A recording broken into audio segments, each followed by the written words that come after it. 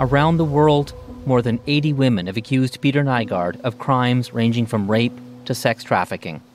He far exceeds Jeffrey Epstein. He far exceeds Bill Cosby. He exceeds anything that I think our world has seen so far. A pattern of predatory behavior spanning half a century. Nygard denies it all, but now he faces criminal charges.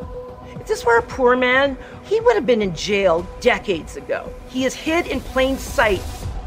Evil by Design, available now on CBC Listen or wherever you get your podcasts. This is a CBC podcast. It's not even a mini budget, it is a micro budget. It does not meet the urgency of what Canadians are going through. It doesn't really meet their needs. This update can be summed up very simply. Prices up, rent up, debt up, taxes up, time's up. Common sense Conservatives will vote non-confidence. The federal government's fall economic statement is getting some poor reviews from Conservative leader Pierre Poilievre and Jagmeet Singh of the NDP. The Deputy Prime Minister and Finance Minister Chrystia Freeland unveiled that statement yesterday at a time when Canadians are struggling with an affordability crisis. Chrystia Freeland joins me now. Deputy Prime Minister, good morning. You said in your speech yesterday that your economic plan is working. Rents are up something like 8% in the past year. Mortgage costs are up about 30%. People are feeling this on a daily basis. Is that what working looks like right now? Good morning, Matt. And I certainly did not expect positive reviews from the Conservative leader. I absolutely recognize that these are challenging times for Canadians, and they're challenging times for people around the world. What is important for Canadians to know is our government is there to support them. It's important for them to recognize the progress we're making collectively in getting through these challenging times. Yesterday, before I unveiled the fall economic statement, we had the inflation number for October down to 3.1% from a peak of 8.1%. Things are still challenging, but that is progress. We also now have 1 million more jobs than we had before COVID hit. Again, things are challenging for Canadians for sure. Grocery prices are a challenge. Mm-hmm. Rent is a challenge. Renewing your mortgage is a challenge. But having a job is really meaningful. And wages, in addition to there being a lot of jobs in the country right now, wages have increased more than inflation for the past 9 months in a row. Do you think that matters? Those are real things in people's lives. Do those real things?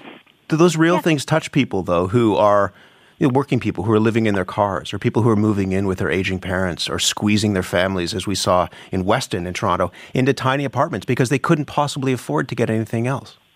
Oh, I think that having a job and having wages increase over the past 9 months, I think that touches every single Canadian. Now, having said that, and I think inflation being down to 3.1%, that touches every single Canadian. Now, does that mean that I am sanguine about the situation? Absolutely not. And I'm really glad to hear you talking about housing, because I think that is the single most urgent need. And that is why we announced a number of new measures to get more homes built faster in Canada, to get more affordable homes built faster.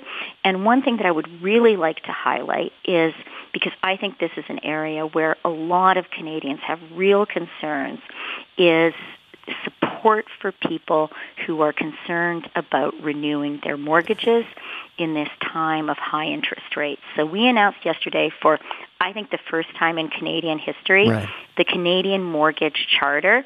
And for people who are listening, and if you're worried about renewing your mortgage, please Google this, because this outlines some really specific, tailored forms of relief that you can expect from your bank when you go to renew your mortgage. What about the two-thirds of Canadians who don't actually own a home right now? There was a poll that was done in October saying that two-thirds of Canadians who don't own a home say that they've given up on that. Canadians who don't own a home? Who don't own a home. No, but let me... It's not two-thirds of Canadians...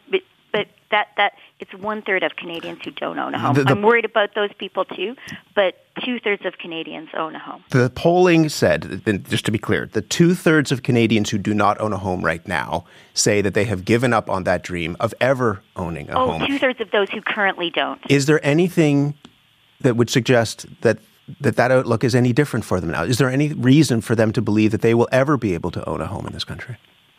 Absolutely. And one of the things I want to say to the Canadians who don't own a home, and not everyone wants to buy a home, but for the Canadians who do, the First Home Savings Account, which was launched in April, is proving to be really, really popular. We have more than 250,000 Canadians.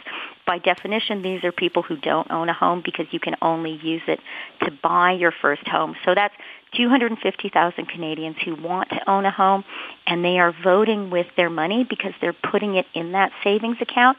And I would urge everyone who is interested in saving up for a home, it's a great way to do it, and it will really, really help you.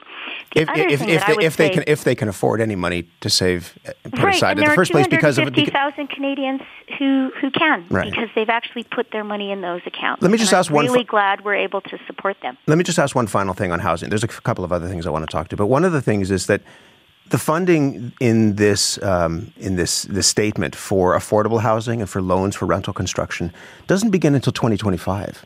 2025. Is your government still going to be in power in 2025?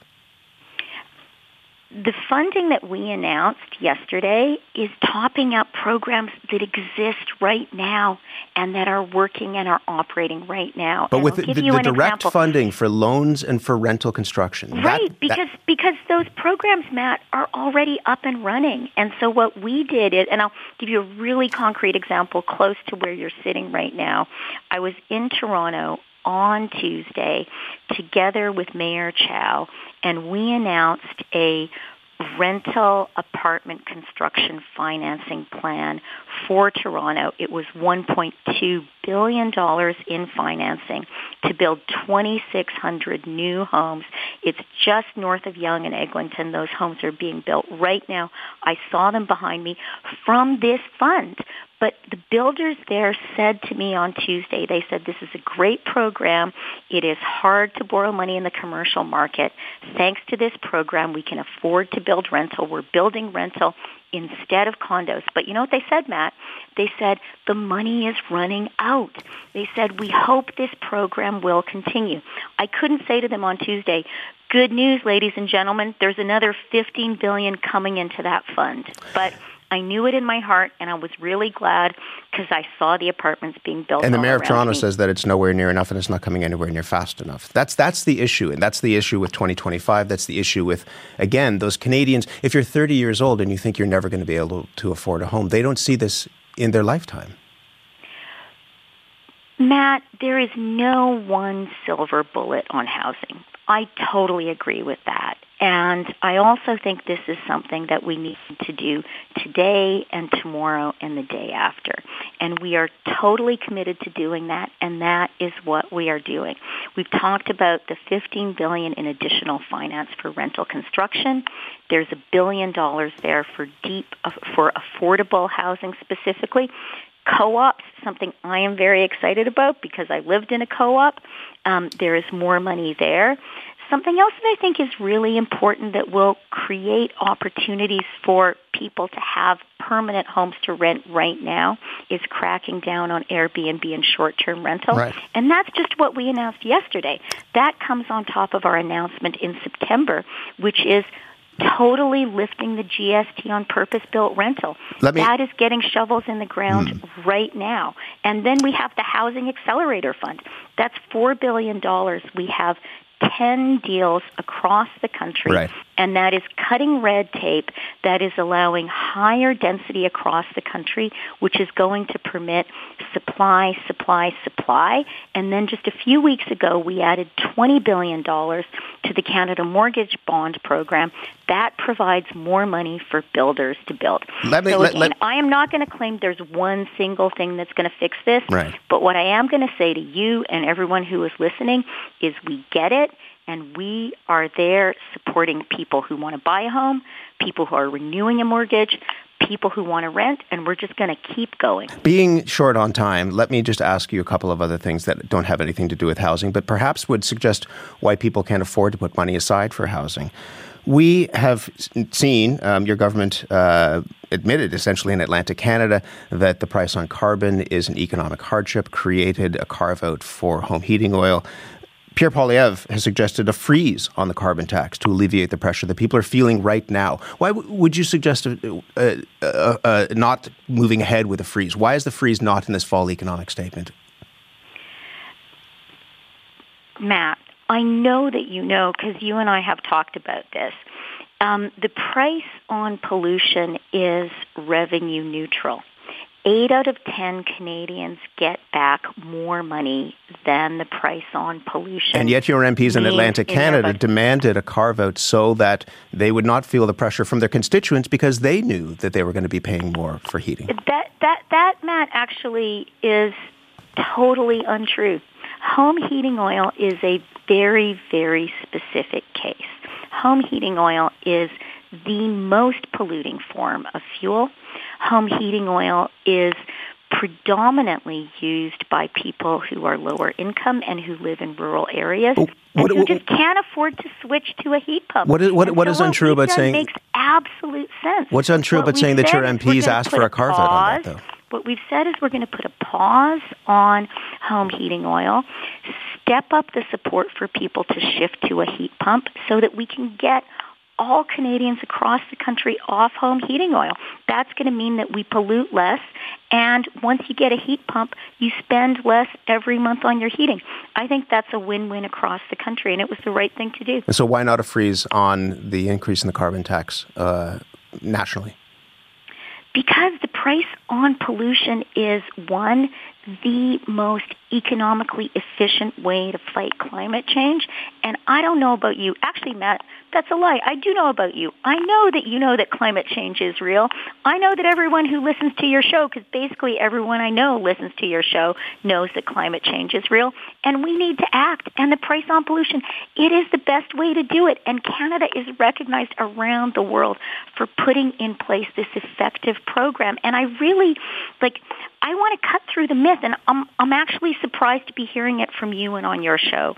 This notion that somehow the price on pollution is not revenue neutral. That's not what I said. That's not what I said. What I said is that your MPs, and we've spoken to them, said that they faced heat from their constituents. Said, why are we not lifting it? Because people need their lives to be affordable. The price on pollution actually helps 8 out of 10 Canadians with their affordability.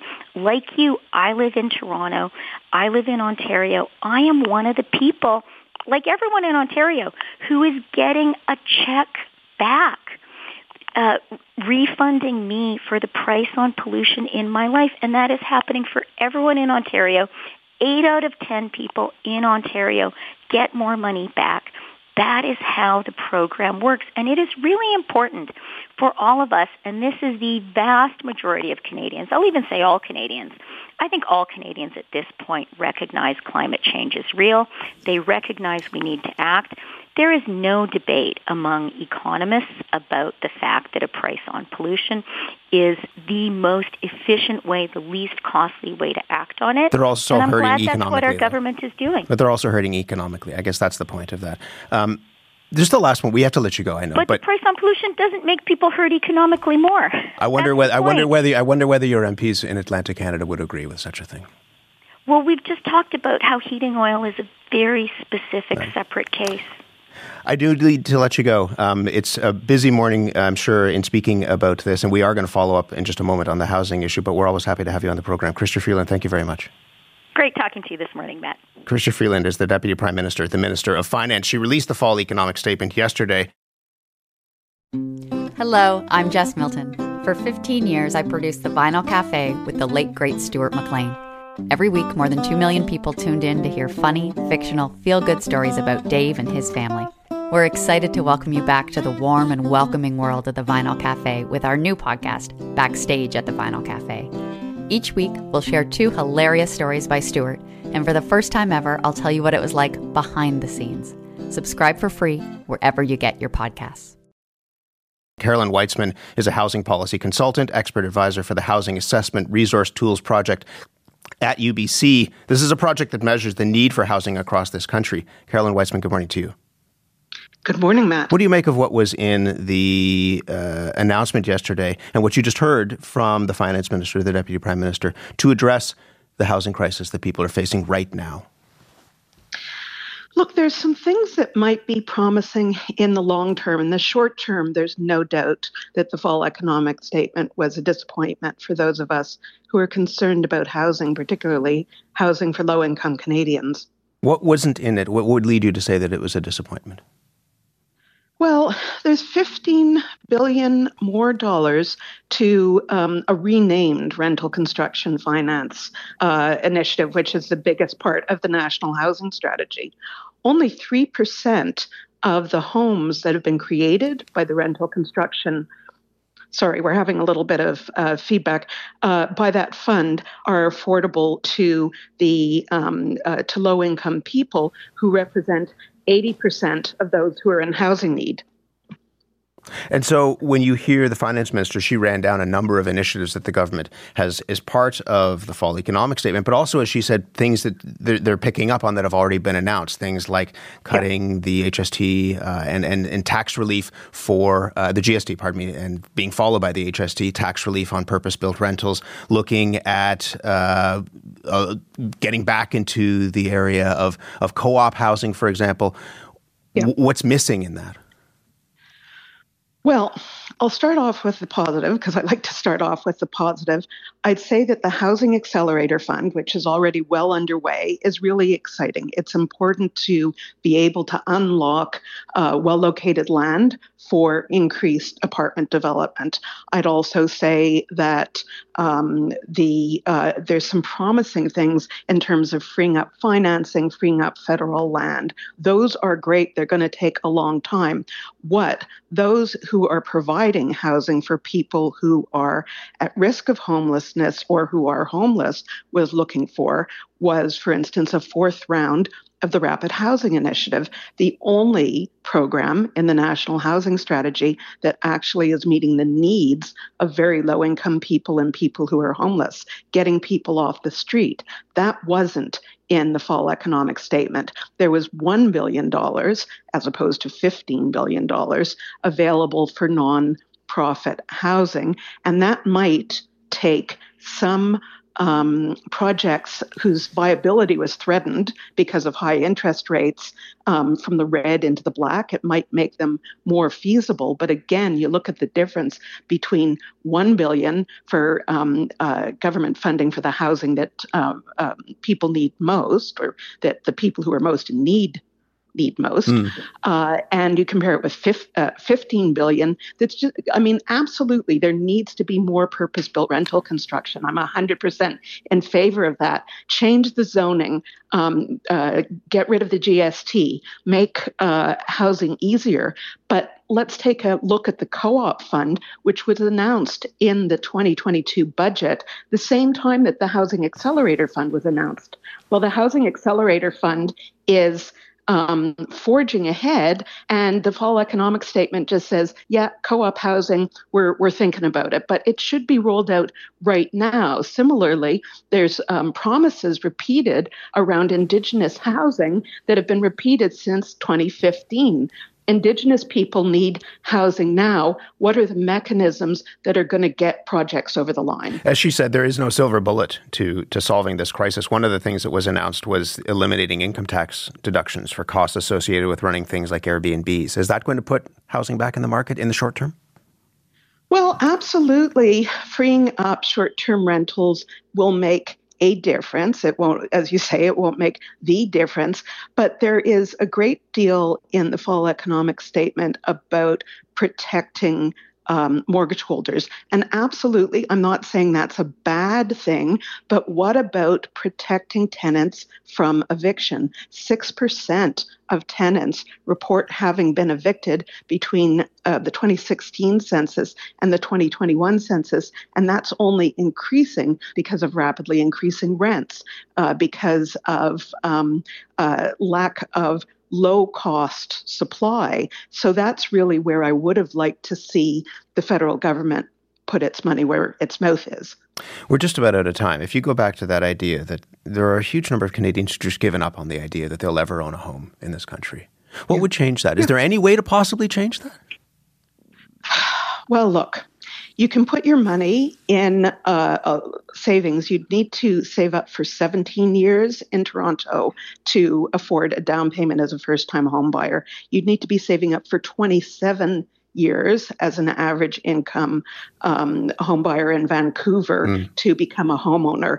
I would say that there are many rich countries, richer than Canada, Germany, Austria, Denmark, Switzerland, I could go on, where the majority of people are renters, and the difference is that it's secure, long-term rental that allows people to save in other ways. I'm afraid at this point that the reliance on home ownership as an answer for everyone is a poison chalice.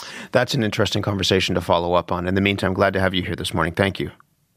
Thank you, Matt. Carolyn Weitzman is a housing policy consultant, expert advisor for the Housing Assessment Resource Tools Project at UBC. For more CBC podcasts, go to cbc.ca/podcasts.